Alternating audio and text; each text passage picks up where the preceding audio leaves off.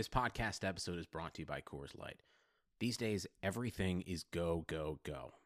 It's nonstop hustle all the time. Work, friends, family expect you to be on 24/7. Well, sometimes you just need to reach for a Coors Light because it's made to chill. Coors Light is cold lagered, cold filtered, and cold packaged.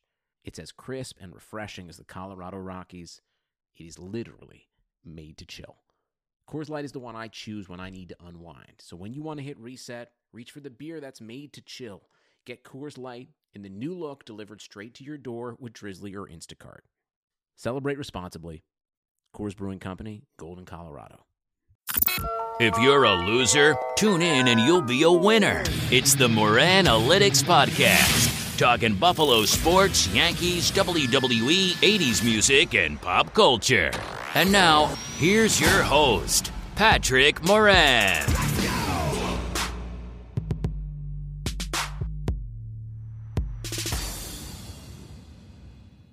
What do we treat ourselves to? Clothes. Treat yourself. Fragrances. Treat yourself. Massages. Treat yourself. Mimosas. Treat yourself. Fine leather goods. Treat yourself. It's the best day of the year. The best day of the year! I am going to treat you to a solid episode today because I have a Buffalo Bills fan favorite on tap. What's up, everyone? Welcome to the Moran Analytics Podcast. Today is Friday, July 27th, 2018. I am Patrick Moran. Coming up on today's show, like I said, I have one of the more popular players to ever wear a Buffalo Bills uniform. Don Beebe will be my special guest, and you want to talk about a great person to talk to? Man, Don Beebe is as good as it gets, one of the nicest and smartest guys you'll meet. And I'm going to tell you what, young Buffalo Bills fans out there who didn't watch the Bills play during those Super Bowl years in the 90s, if you weren't a Don Beebe fan before, I highly, highly suspect you will be in roughly 40 minutes or so. We talk about Don playing with the Bills during those Super Bowl years, coming to the team as a rookie, his first impressions of Jim Kelly and some of those other guys, the devastating ankle injury that forced him to miss Super Bowl 25, and of course, the play in the Super Bowl 2 years later against Dallas that made him forever famous, and a whole bunch of other fun stuff, including, by the way, a rarely heard story of his draft process and how the guy ran a sub 4.3 in Indy with shoes that basically had a hole in them. Lots of great stuff with Don coming up. I also have my buddy Joe pop in for our recurring The Running with Joe segment. Today we're talking BB memories, why so many people, and to be frank, including us, think that the 2018 Buffalo Bills may stink, why the national people out there think the Bills may be actually the worst team in the NFL this year, and we also talk a little WWE and SummerSlam as well. I'll tell you what, I'm not going to beat around the bush with any more small talk. Let's just dive right into today's episode. Here's my interview with Don Beebe, followed immediately by The Running with Joe.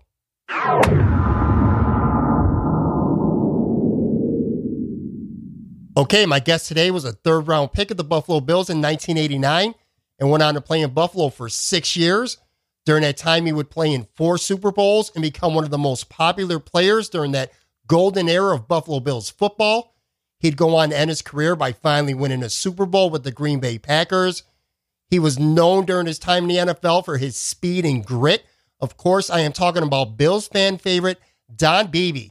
What's going on, Don? Thanks for joining the podcast today. Thanks, Patrick. Good to be here. Oh, I'm really excited to have you. Real excited.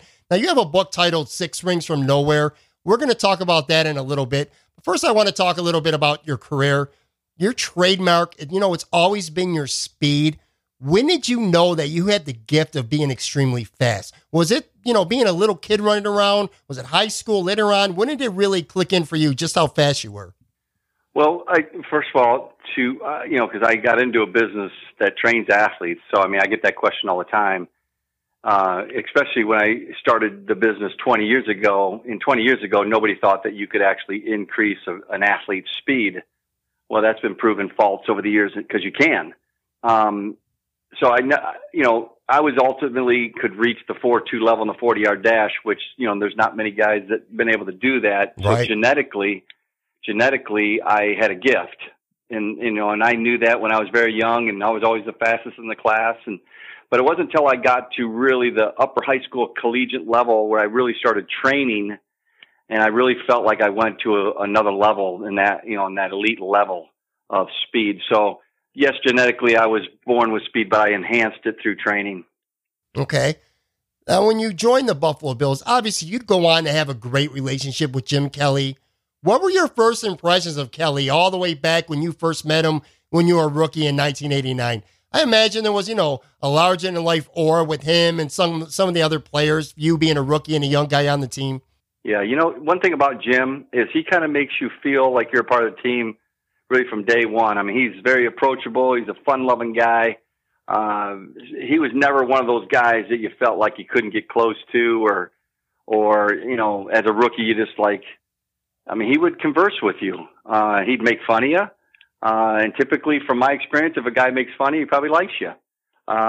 So I hit it off with Jim right away. It was actually because of Jim Kelly that I got on the field so quick. And, I'll make a quick story here. It was my rookie year. I didn't get to play in the first 2 games, and that was back when they were only playing 2 receiver sets, not the K-gun yet. And going to the third game, Jim went to Marv Levy's office and says, listen, I want Beebe on the field. So that Tuesday they cut Chris Burkett because he was the number 2 guy, and I moved into the third guy. Flip Johnson went to the second guy, and then Andre Reed was number 1 at that time. And the first game I got to play in was in the Easter Astrodome, and I remember I was in the huddle, and I was going to do this pass play. I was supposed to do a post corner, and as I was leaving the huddle, Jim looks out at me. He goes, Beebe, if Dishman, the cornerback, obviously from the Houston Oilers, if he's pressed on you, just go by him. I'm throwing it to you deep. Well, so the first pass that ever went my way was a 63-yard bomb by Jim Kelly for a touchdown, and it was just a great way to break into the NFL, and just having the camaraderie with Jim that early in my career was really kind of cool. How hard was it to break into the NFL? I mean, you were a 3rd-round pick, so it wasn't like you were some, under-the-radar prospect, but, you didn't go to a big school.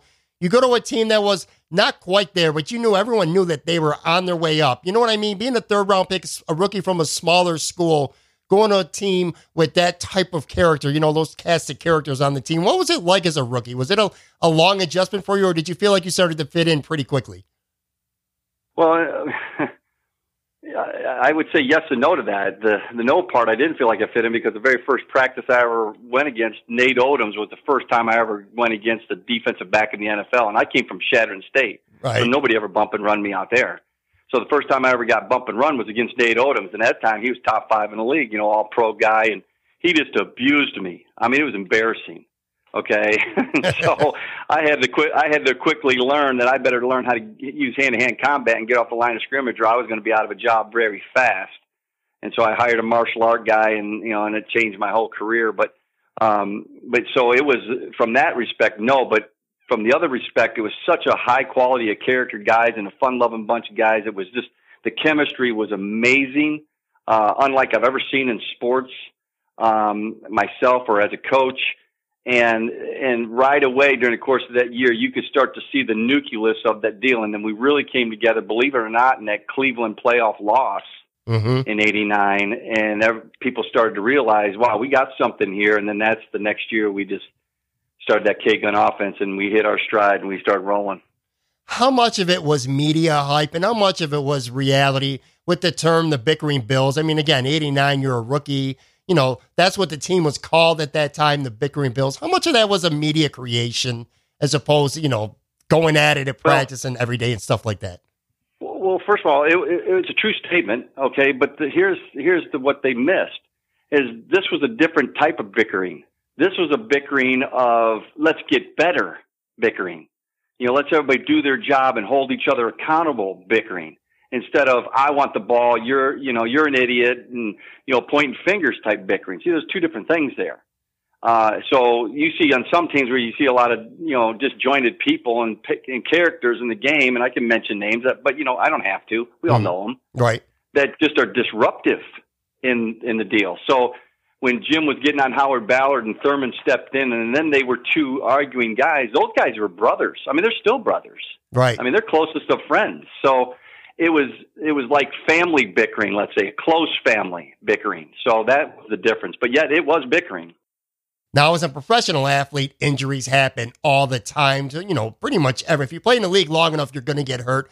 How disappointing was it for you, to get hurt towards the end of that 1990 season?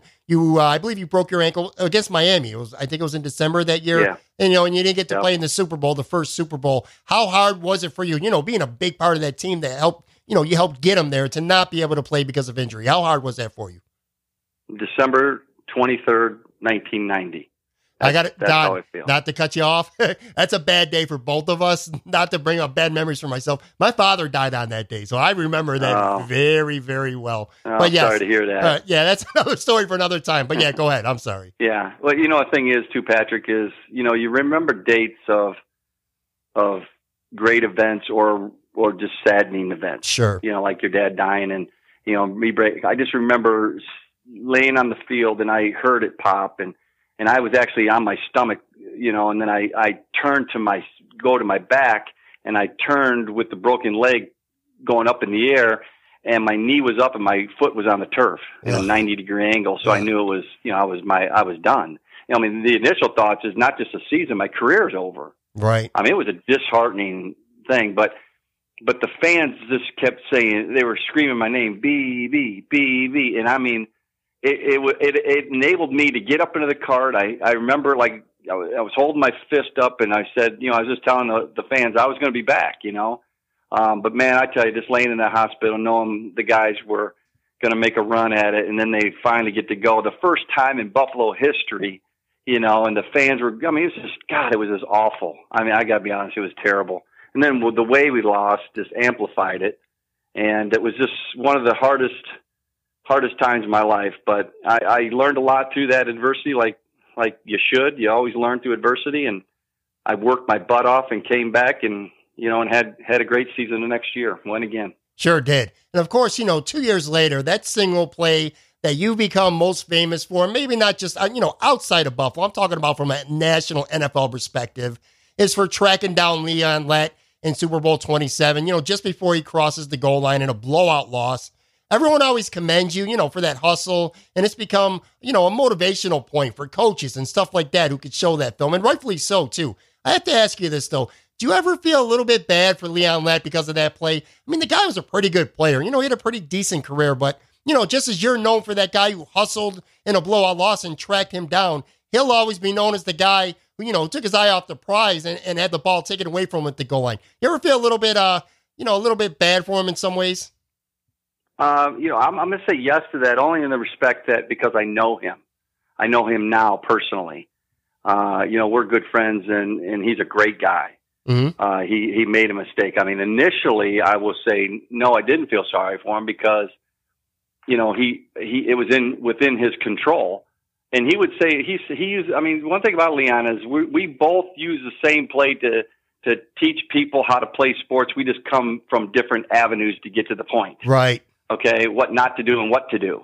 Okay, but I will say at this point juncture of my life, I do feel bad, but yet he still had an opportunity to finish and set a record for the most points ever scored, and that record actually would still be standing today with 59. Sure.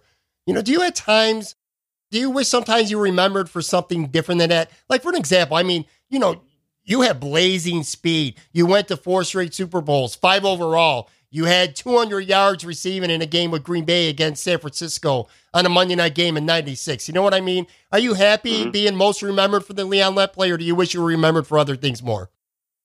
Oh, man, I tell you, I got to tell you, Patrick, I can't tell you the traction that play has given me in my life. Mm-hmm. Here we are 25 years later. We're still talking about it in interviews. I get a letter, at least one letter every day. I get some fan mail letter from somewhere in the country that sends me something about that play. 25 years later, every day. And I always tell people this, that in my dream before that game, I went out an hour before the game and I was in my cutoff, my game pants, shoes, and cutoff shirt, and I'm a faith guy, and I went and I just was kneeling down at 50-yard line, just praying as my whole prayer was just, let me glorify your name today and not mine. initially I got up and I really, Patrick, thought I was going to score the touchdown to win the game, like a J.J. Jefferson in the back corner of the end zone, one hand stab, toes in the corner, and win it, with no time on the clock. I mean, that's how good I felt. And no, I get this play called the Leon Lett play. 52 to 17, we're getting killed. I mean, it meant nothing. It meant nothing. You watch my reaction. I'm ticked. I'm ticked. I'm not happy. And the thing is, it didn't mean anything until I got back into the locker room and the owner came up to me, right to me.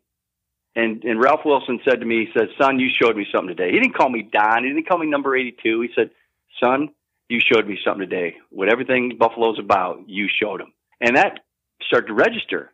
And then they wanted me down in the media room. And then I got back to One Bills Drive and the boxes, I mean, hundreds and hundreds of fan mail letters every single day coming in by the boxes. And so then it started really saying, wow, I've really impacted a lot of people here. And then Sports Illustrated wants to do an article, and then just keeps going on. And here we are, 25, and we're still talking about it. And this is what I tell people is if I would have scored the touchdown that would have won the game, it would have not had no meaning whatsoever compared to Leon Lett. And here's why. Because not many people, if many, okay, just a few, that can put themselves in that kind of shoes that they could actually score that touchdown. Right. There's not many people that can say that, but everybody can relate to Leon Lett. Not giving up. No matter what you do in life, you just can't give it up. You can't give up. You just got to keep going. And it's given me such a great platform, Patrick, to go around the country and speak to kids groups, to churches, to businesses. I go out to businesses and teach them, just tell stories about never giving up. So I can't tell you what that place meant to me. Well, I'll tell you what, as a Bills fan in the 90s, I think best testament that fans can pay to you is I vividly remember, and we'll talk about this in a minute too, when you finally did get that Super Bowl with Green Bay. Bills fans were thrilled for you. I'll never forget how happy Bills fans were that Don Beebe finally got that Super Bowl. You know what I mean? That's one of as a Bills fan, like I said, back in the 90s, that was one of my most proudest moments of being a Bills fan. What was it like for you? What was the best part about living in Buffalo for you as a professional football player? Well, let me just ask that question about winning a Super Bowl as a Packer. I remember I was a safety guy standing 10 yards behind Favre when he was taking a knee, and I was watching the clock go down, and right at the whistle, and it goes off, and I went up to Brett, and he gave me the game ball, and that was kind of a cool moment. But I got to tell you, Patrick, my initial thoughts, and I really kind of felt guilty. And it's kind of crazy to even think, and people think, wow, guilty, what are you talking about? You just won a Super Bowl. Yeah. And the reason I felt that, I was like, man, I mean, all the other people in Buffalo, Western New York, and the organization, the fans, and Ralph, and Marv, and Jim, and, all the guys, why me?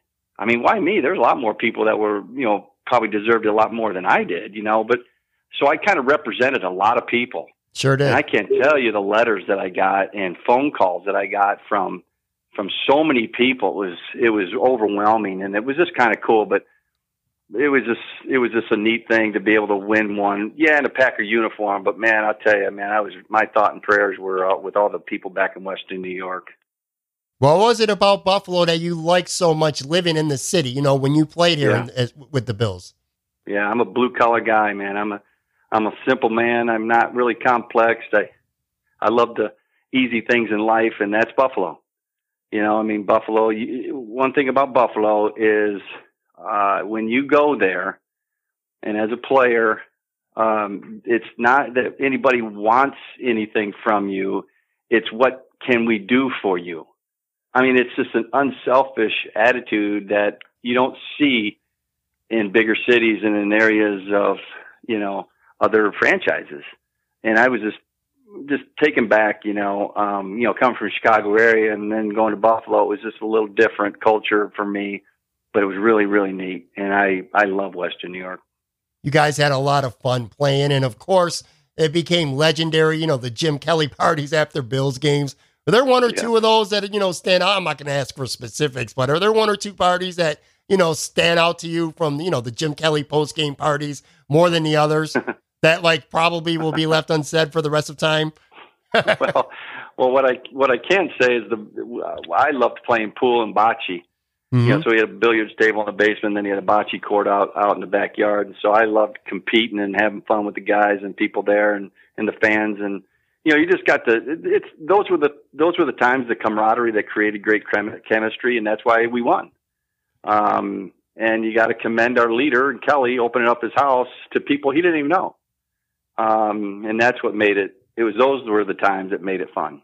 How different is media coverage, on a professional football team today than say in the 90s when you guys played, especially like with Twitter? It's no secret, some of the guys on those Bills teams that you played on, they like to party and have their fun. They're a little bit nuts. But, back in the day, media coverage wasn't quite as intense as it is now on Twitter, where if you even sneeze, it's all over the place. You know what I mean? Do you think it would have been much harder for teams like yours or any team, not just the Bills, but any team during that era to be able to stay together and prosper the way it was if media coverage was the way it is now with Twitter and everything like that? Well, it certainly is a different game because of that. I mean, in fantasy football has changed the game too. It's just certain things that, you had to just be a little bit more careful of what you say. Back in our day, I mean, you didn't really have to. I mean, we hardly ever had in preseason somebody come in and talk to us how to speak to the media. Well, now every team has somebody that comes in and this is how you speak to the media. This is how you got to be careful on Twitter and Facebook. I mean, everything. It's crazy.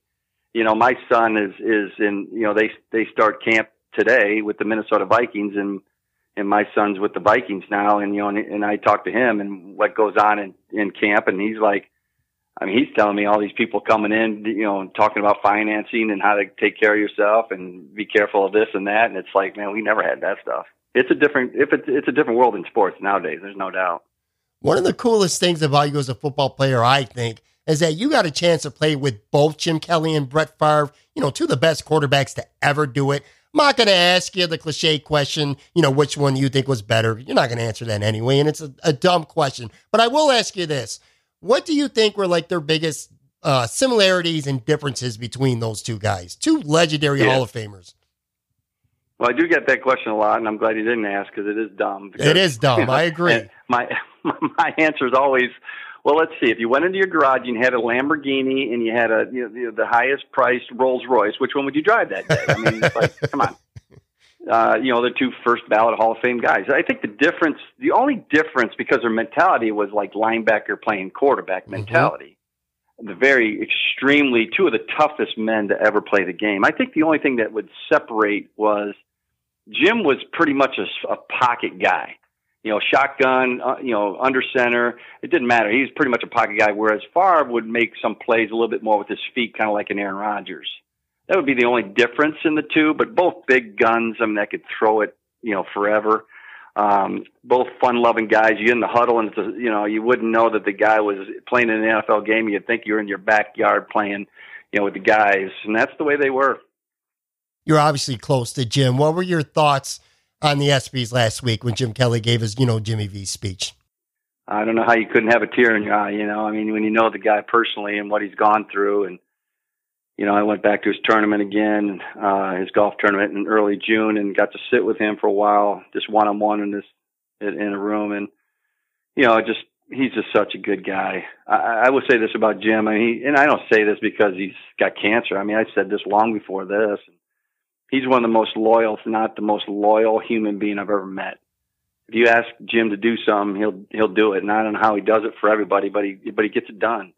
And so for example, I had after I won the Super Bowl with the Packers, 1 month later, I lost one of my best friends, and because he got hit by a drunk driver and he was shoved into the trunk of his car and he died. And the first guy I called, because I'm gonna put on, he's got two boys, 2 years old and a 2-month-old, and I wanted to raise some money because he was a big education guy. He's a teacher, math teacher, and so I wanted to raise some money for their college fund one day.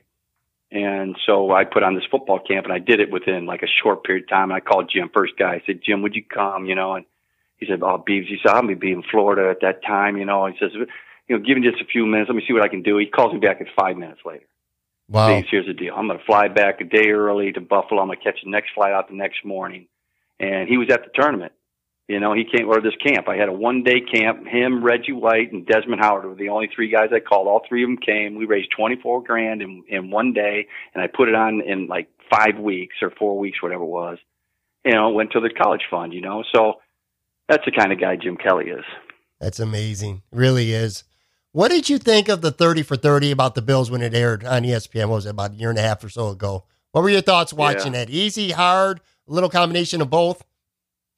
Yeah, I think it was a little combination of both. Yeah, Four Falls and Buffalo was just. First of all, I would say this: it was really well done. Yeah, Michelle's brilliant. They really did. They did a great job of portraying that team, and I just, I had a blast. I mean, they came over to the house, they redid my whole house, and they put it back together. Now I got to give them credit to the very pen on my table. It was crazy. So it was professionally done. I think they told the story great. And brought back a lot of memories. That was fun to do. Let's talk just for a couple minutes here about the current Bills. How much, and I know you're a busy man, you got a lot going on. How much, if at all, are you able to keep up with the current Buffalo Bills? Well, last year I came back, I think it was 2 or 3 games. I try to get back at least once a year. Listen, out of all sports and everything that I've been able to do and be a part of as far as teams, I mean, I'm always going to be a Bills fan now.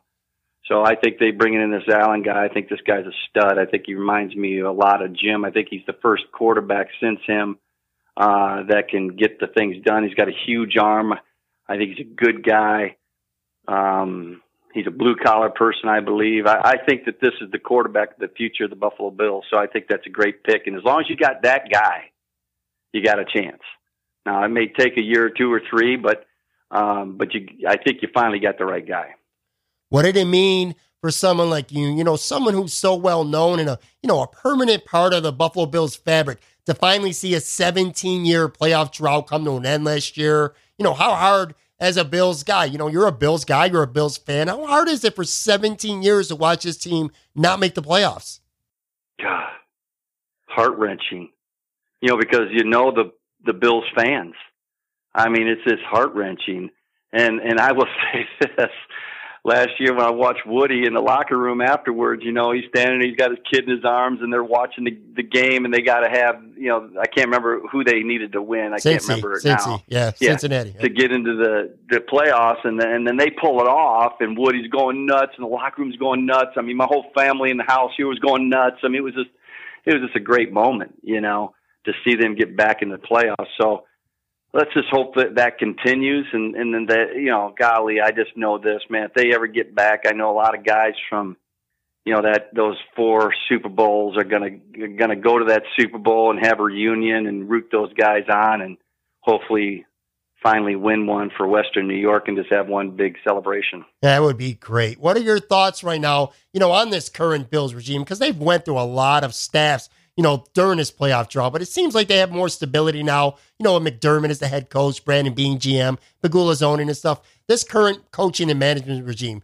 you feel pretty good about them going forward?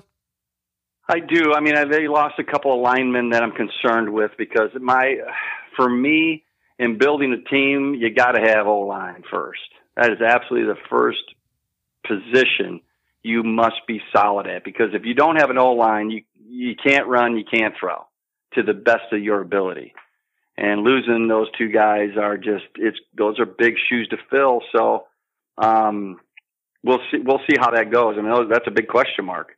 I think they got a pretty good defense. I think they got the staff intact, and they certainly got the quarterback now who's young. So it's going to be interesting on offense this year to see what happens and see those 2 big shoes to fill there in those positions of line. I think it's going to be the big question mark going into the season.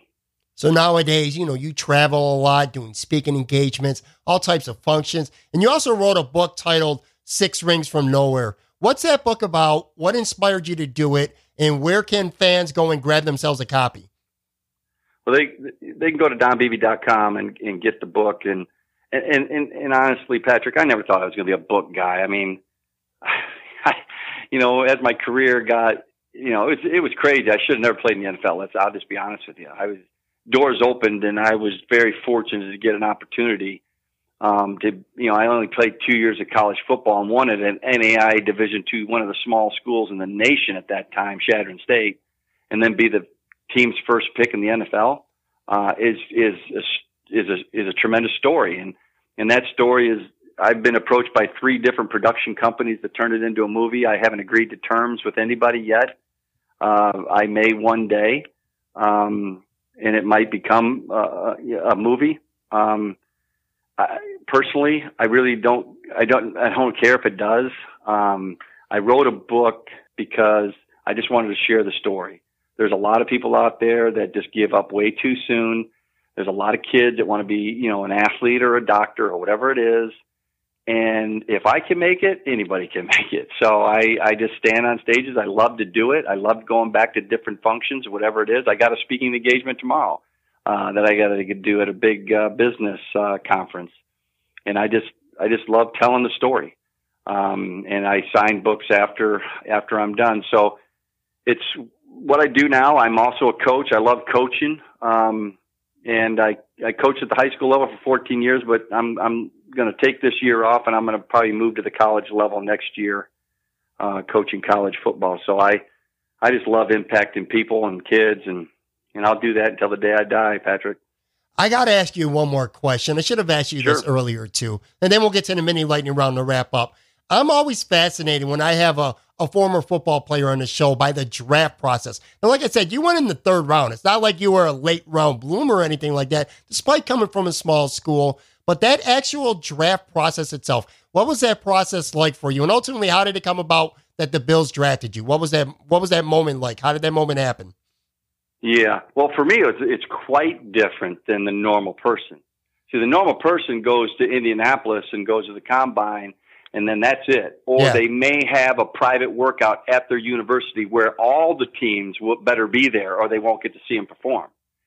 Me, how I got invited to the big show at Indy was a miracle from the Lord in itself. Okay, how the kid from Shadron going to get invited to that? That's just crazy. Right. Well, I got invited, and I went, and I set a record in the 40. Me and Dion both ran a 4.25 that year. Nobody knows that, and that was told to me by actually Bill Polian and Tony Dungy told me that.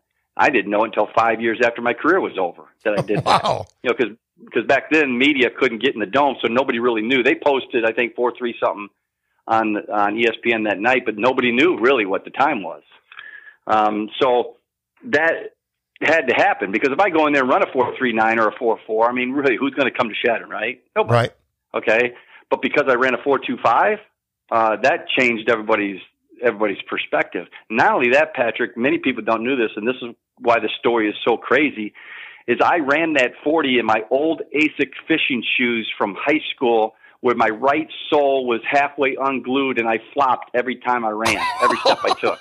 And that's the truth. Wow. That's the truth. So I didn't have an agent. I didn't know what an agent was. I was so naive. I mean, come on. I was just so crazy naive. Nobody told me anything, So I just go there, with a backpack and floppy fishing shoes, and I ran a 40 and 4.25, and I had to do 20. I had to do 21 because there was only 28 teams at that time in 1988 or 89. Mm-hmm. I did 21 personal workouts for 21 different teams. Wow. So I was getting pulled out of class like every other day. It was great. But yeah, so and then the draft came, and honestly, I think I was so naive. I didn't know what to expect. I wasn't nervous at all.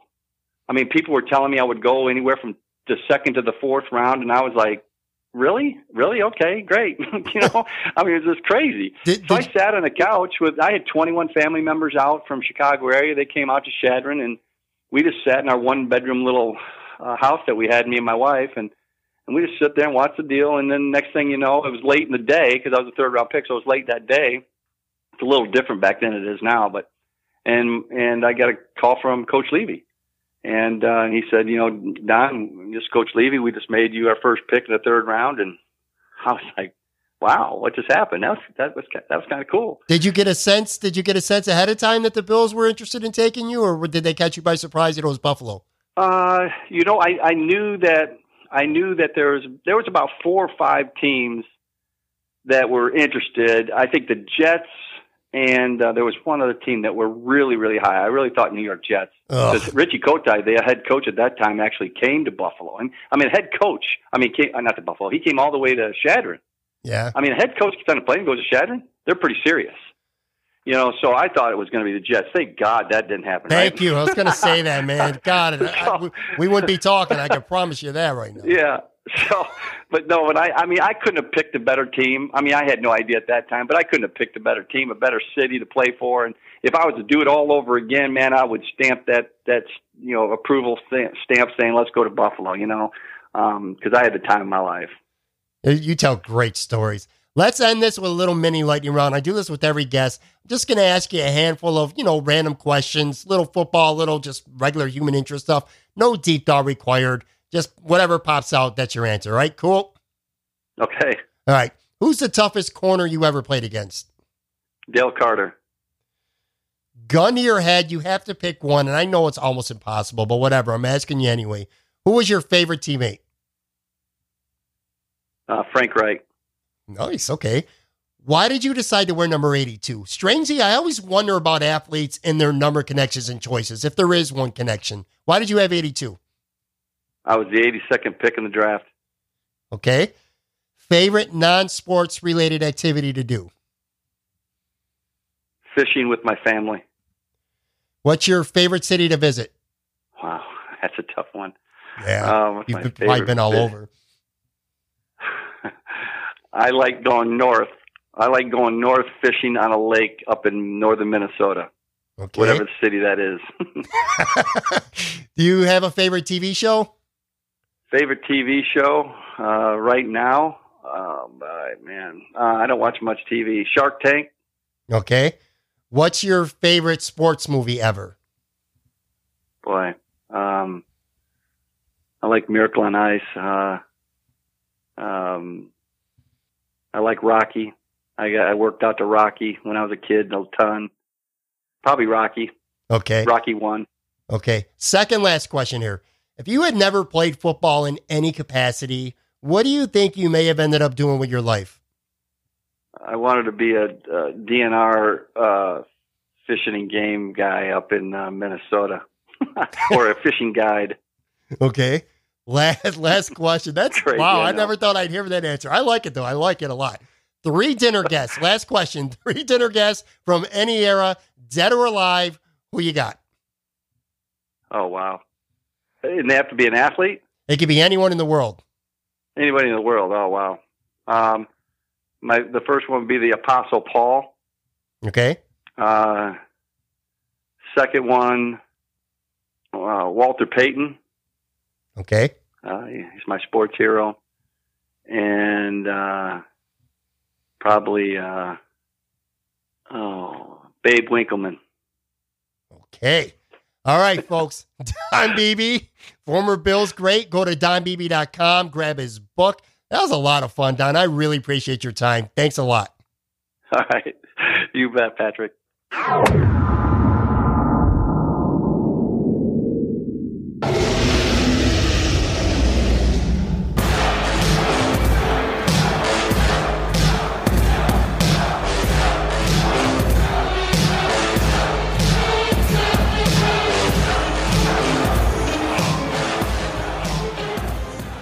All right, it's a run-in with Joe. Haven't had him on in a while. Joe, Buffalo Wins on Twitter. Dude, I just had Don Beebe on the show. I know you like Don Beebe. You're a Don Beebe guy. You're a Bills guy from the 90s. What are your thoughts on Donnie being on the show? That's a good get for you, Pat. Beebe was, I went to his best game, or at least I think his best game as a Bill, which was that Steelers game in 1991. I was 11 years old, and that was the game that Kelly had 6 touchdowns, and 4 of them went to Don Beebe against the Steelers. And, he was fast, dude. I mean, that's what everyone will say. That's not breaking news. He was a really fast wide receiver. He was perfect, for that offense because, with the no huddle and the K-gun, they needed like a speedster, a guy who can really stretch the field. And like Reed would always go underneath. And then you had Don Beebe over the top. And him and Lofton kind of did it together, but Lofton was only there for like 3 years, whereas Beebe was there, I think, for like 5 or 6. But, Yeah, man, he was definitely a fan favorite when I was a kid. Like, he was fast. That's all you can say about the guy. He's fast. I agree, and I'll tell you what, man, for younger fans who didn't get to see the Bills play in the 90s, they're going to hear that interview, and they're going to know why he was a fan favorite. Tell you what, this is episode 41 in this podcast, so I've had 41 interviews right now, and that might have been my favorite one yet.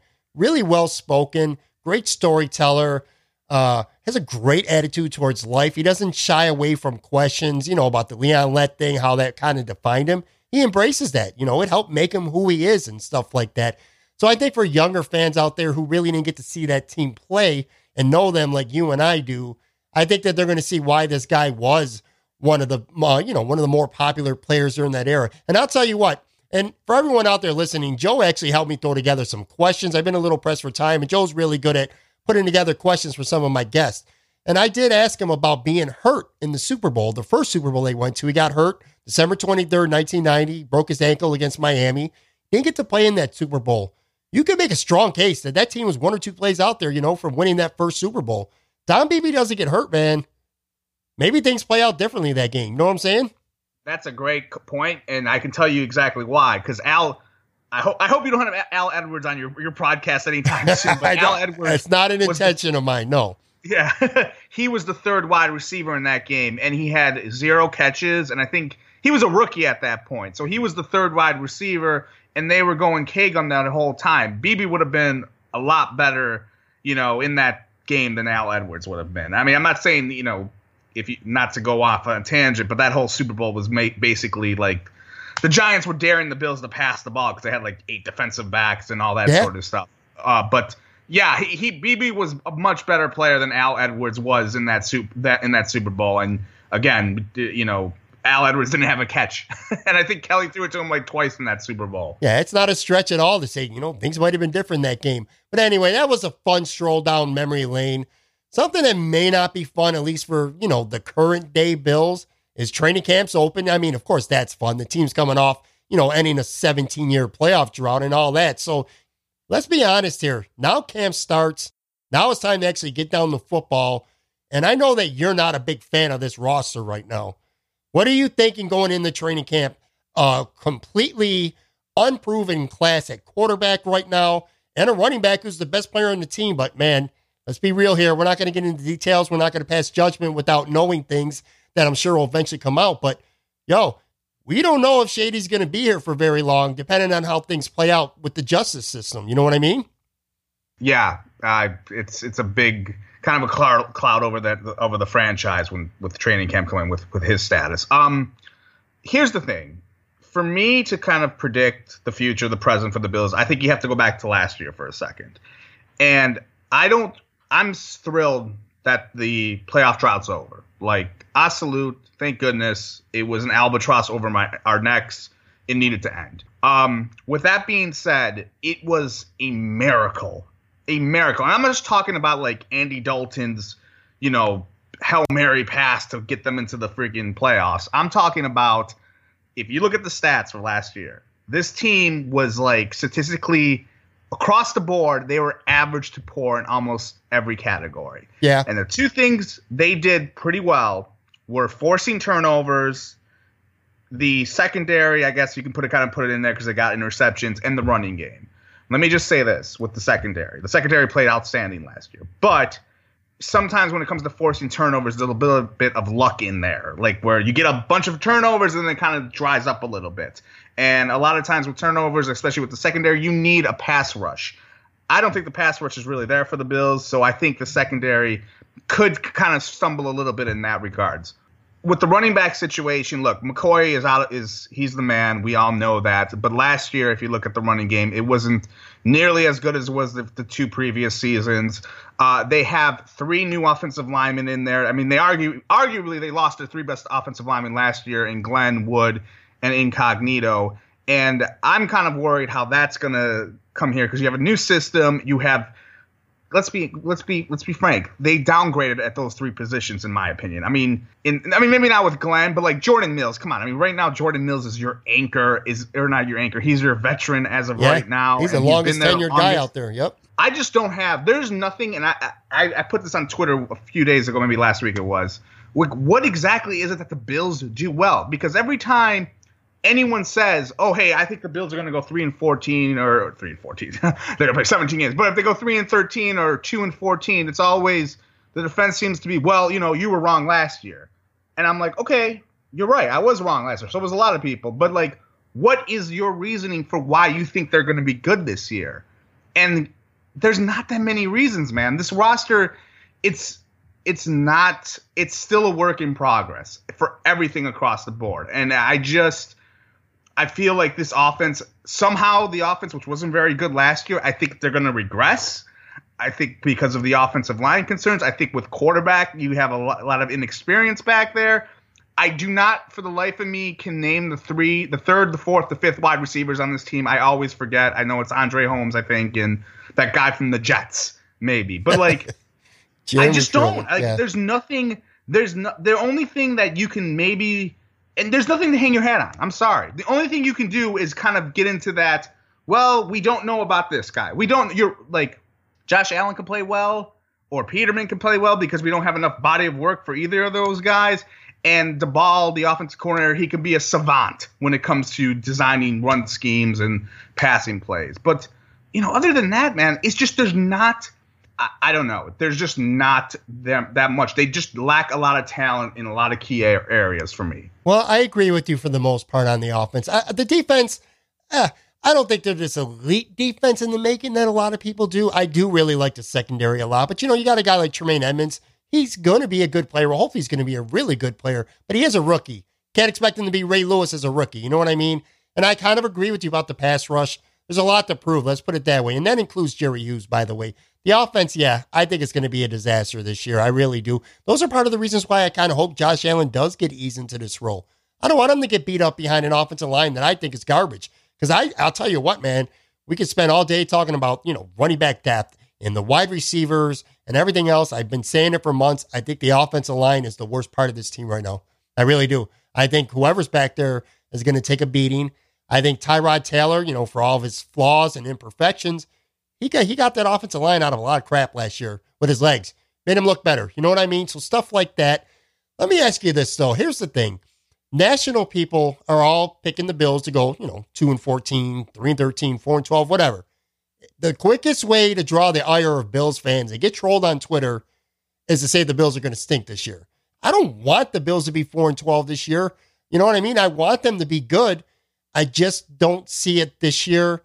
But it's tough to have that stance, and I'm sure you understand this, in July when you're just going to training camp and you're coming off a 17-year drought to declare in July that this team is not going to be good this year. And I do like the future of this team. I agree with you when you say there's just not a lot here right now that really makes me like this team and their chances to even be I don't even want to say better than last year, but even as good as they were last year. I'll say this about last year and then like the playoff drought. What if the Bills, there was not a drought? What if they were like the Texans and they made the playoffs every like 3 or 4 years and they got beat? Like, for the last, how would your perception of this team be right now if they made it last year? I think that's a big thing. Like that drought kind of maybe plays a little tricks on you about how good they came or what the case may be. I think the biggest reason why they made the playoffs last year, and I don't think it's going to be the case as much this year, the AFC was not good last year at all. It was a terrible conference. And this year, you got Andrew Luck coming back, maybe, and then you got Deshaun Watson back. And Mahomes. Mahomes is ready to go in Kansas City. He's an exciting young player. Yeah, I hear you, man. Yeah, and I think it was one of those years, like I said, it's when I can tell you through the drought, teams that I was like, wow, how did they get into the playoffs? Like I always think back to like the AFC or the NFC West from like the 2000s when like it was Arizona and Seattle making it, and it was kind of like they weren't really that good. And then you had like Tim Tebow make it with Denver when they were 8-8, and then you have like Houston sometimes makes it in. And like you'd be like, that should be us there. And then like it happened, and the reason why it happened was because the conference was down, and we were like those teams that was like, yeah, you probably shouldn't have made it, but you made it because everything around you wasn't very good. And that's kind of how I feel. I just think overall they have a lot of there's a lot of moving parts happening right now, man. And you said it earlier with Josh Allen. Like, I'm not in a rush to get him on the field. I'm a big, huge proponent of like having you want to surround your quarterback with talent, especially if he's a rookie quarterback, because it helps him adapt to it. I've seen quarterbacks throughout years of watching who get thrown into the fire and they got like a lot of garbage around them and it affects them. Alex Smith is the prime example of that. Alex Smith, when he was in San Fran for 7 years, was horrible because they had zero talent around him. And then what happens? He gets good coaching, he gets talent around him, he's a lot better. And that's where it's like, take your time. It's up to them. I'll say this, and I'll articulate this the best way possible.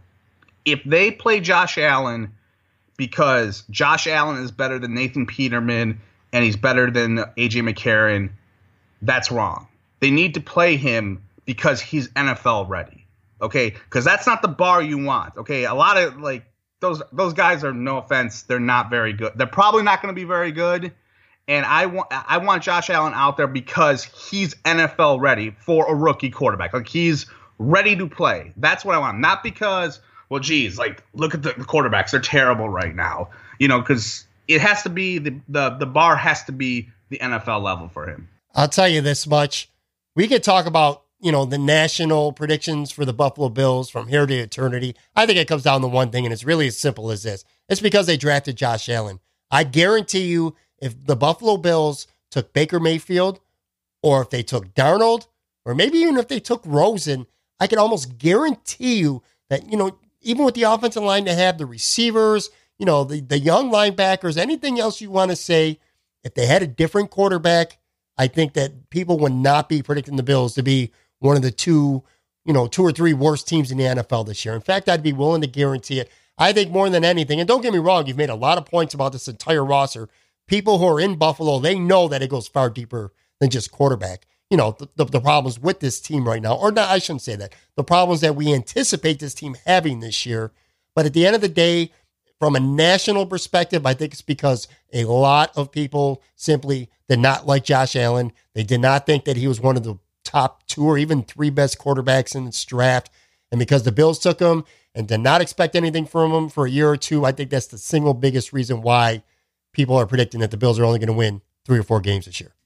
Yeah, I mean, that's a good point. Like, in terms of, because obviously we know Allen has gotten a lot of heat from a lot of experts. I will say though, like with national guys, it's weird. It's kind of like, I feel like ESPN analysts, like I'm going back to like when the draft happened and like, Kuiper and McShay and the guy on NFL Network, Mayock, whatever his name is. They really liked Josh Allen. Like those guys liked Josh Allen. It felt like the people who were more like Football Outsiders, Pro Football Focus, like those guys, kind of like the indie promotion, we'll just call them. We always make it about wrestling. The indie promotion guys with websites and kind of like that, they were the ones that haven't been big on him. But that's a good point. I mean, maybe if they would have gotten Josh Rosen even, and he was more of a safe prospect, in terms of playing in an elite conference and having more starts and his stats being better, maybe it would have been better. I mean, it's a good point. I think it's so interesting to see what happens with Josh Allen, man, because I've never, you and I have been watching football for, 30 years, basically. I cannot remember a rookie being this scrutinized coming into the Bills foray or any player like that, ever. Like, usually everyone loves any guy that gets picked in the first round. Like, E.J. Manuel got more respect, like, coming to us. I've never seen anything like that before. It's going to be the ultimate cold take quarterback where a year from now, or maybe sooner, we're gonna like find old tweets of like people saying, "Oh, he's terrible," and then laughing at them, or saying, "Oh, he's good," and still laughing at them, or whatever the case may be. Just basically like there is so much vitriol out there for him.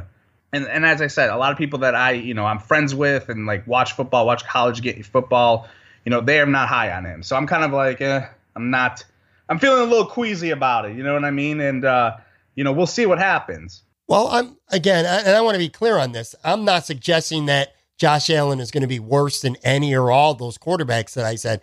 I'm just talking about from a national perspective. I think that's the biggest reason why the Bills. Josh Allen might turn out to be better than any of those quarterbacks. In fact, when I had Don on earlier, he was talking about how he considers, Josh Allen the type of quarterback, a lot of similarities physically and stuff to the way Jim Kelly was. So that, obviously we got to let things play out with that. But I think, me personally, I think that's the biggest reason why so many people are picking the Bills to have, only 2, 3, 4 wins this year. Let me ask you one more question, and then we'll start to wind this down and get out of here.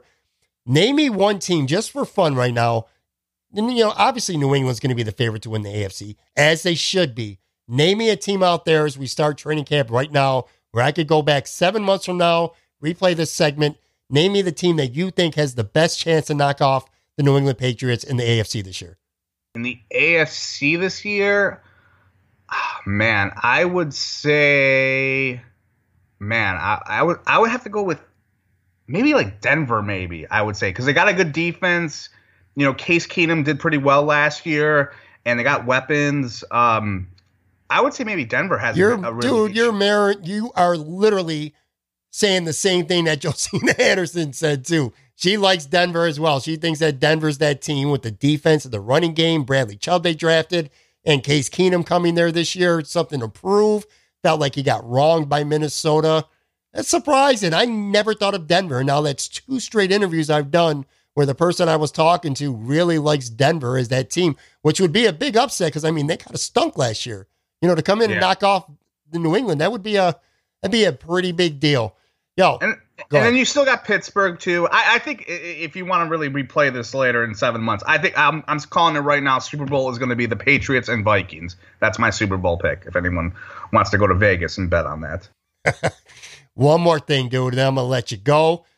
Joe, Buffalo Wins on Twitter. Listen, man, I'm a wrestling guy. I know you're a wrestling guy. I've been watching it my whole life. I have not been watching it for the past 3-4 weeks. Tried to watch a little bit of it this past Monday. Just can't do it. Give me something to sell me on wanting to go back and start watching WWE again because I cannot stomach it right now. Not to mention Roman Reigns. Of course, he's going to SummerSlam and he's going to take the belt from Brock. Give me something to like, a reason that I should start getting back into wrestling. Gosh, man. I like Ronda Rousey. I think that's pretty cool. Okay, I'll give you that. That's good.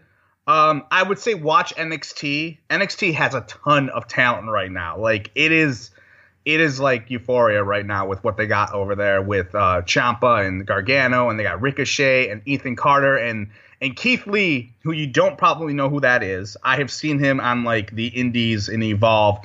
He's a big dude, and he's like he's kind of got like the size of Mark Henry, but he's mobile and he can cut rock like promos. He's gonna debut there soon. Like he was in the crowd at the last NXT takeover. That's what you should watch. That's it, man. I mean, it's Roman. It's incredulous to me. Let me give you an unpopular opinion. This probably isn't popular. Monday night it's announced the Evolution, the all women's pay-per-view. I don't care. Doesn't do anything for me. I don't care. Might be making history. I get that. I don't care. I love women's wrestling. You know that, but 3 hours of it, nothing but I get the historical fashion for it. Besides that, I really don't care. Oh my goodness. The run-in is over. I'm just kidding. I mean, I think it's going to be fun. I mean, they're going to have it's going to be every woman like from NXT, Raw. Didn't we just have that with the Women's Royal Rumble though? All the Hall of Famers coming back? Yeah, and I thought that was pretty cool. There's going to be some good matches. It was cool, but it happened already. So it's going to lose a lot of its luster to be. I don't know.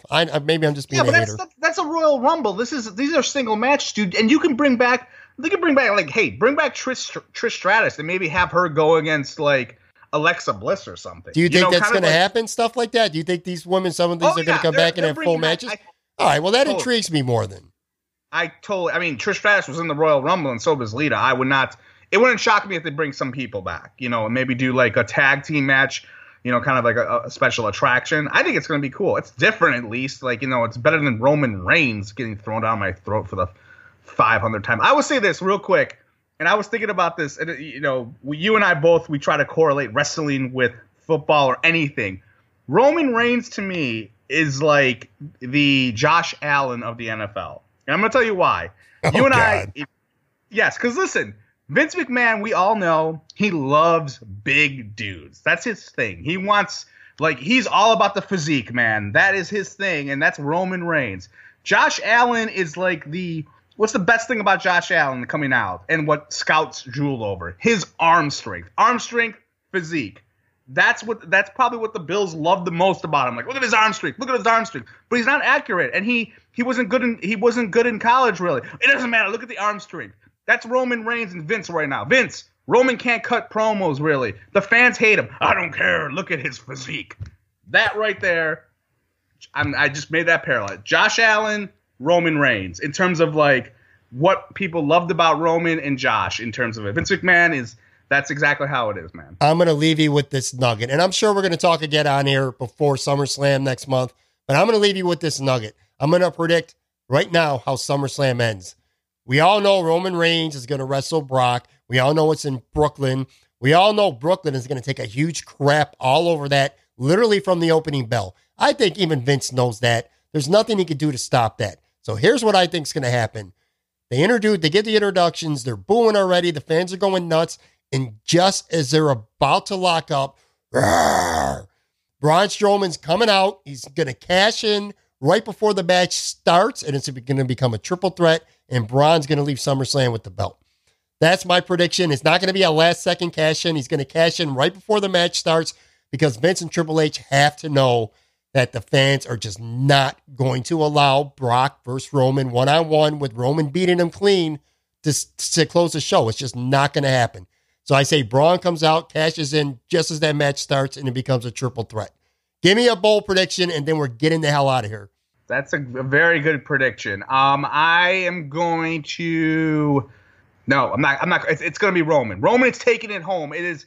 They have been doing this forever. They don't care. They're going to lower the crowd chant so we can't hear it on the WWE network. They're going to pipe in cheers, Hulk Hogan theme music probably. And Vince is going to be who cares about those marks? This is going to be Roman Reigns' coronation. This is if they are worried about the booing, then just do Braun versus Brock. Okay, that's what they should have done instead of the ladder match or the Money in the Bank thing. Okay, they are doing this, dude. They are doing this. They fed Bobby Lashley. They fed him to Roman so Roman can go in there and beat Brock, and then that's that. That's my prediction. And I also think I'm predicting that Cena is going to go against Bobby Lashley at SummerSlam. No inside knowledge. That is my prediction right there, too.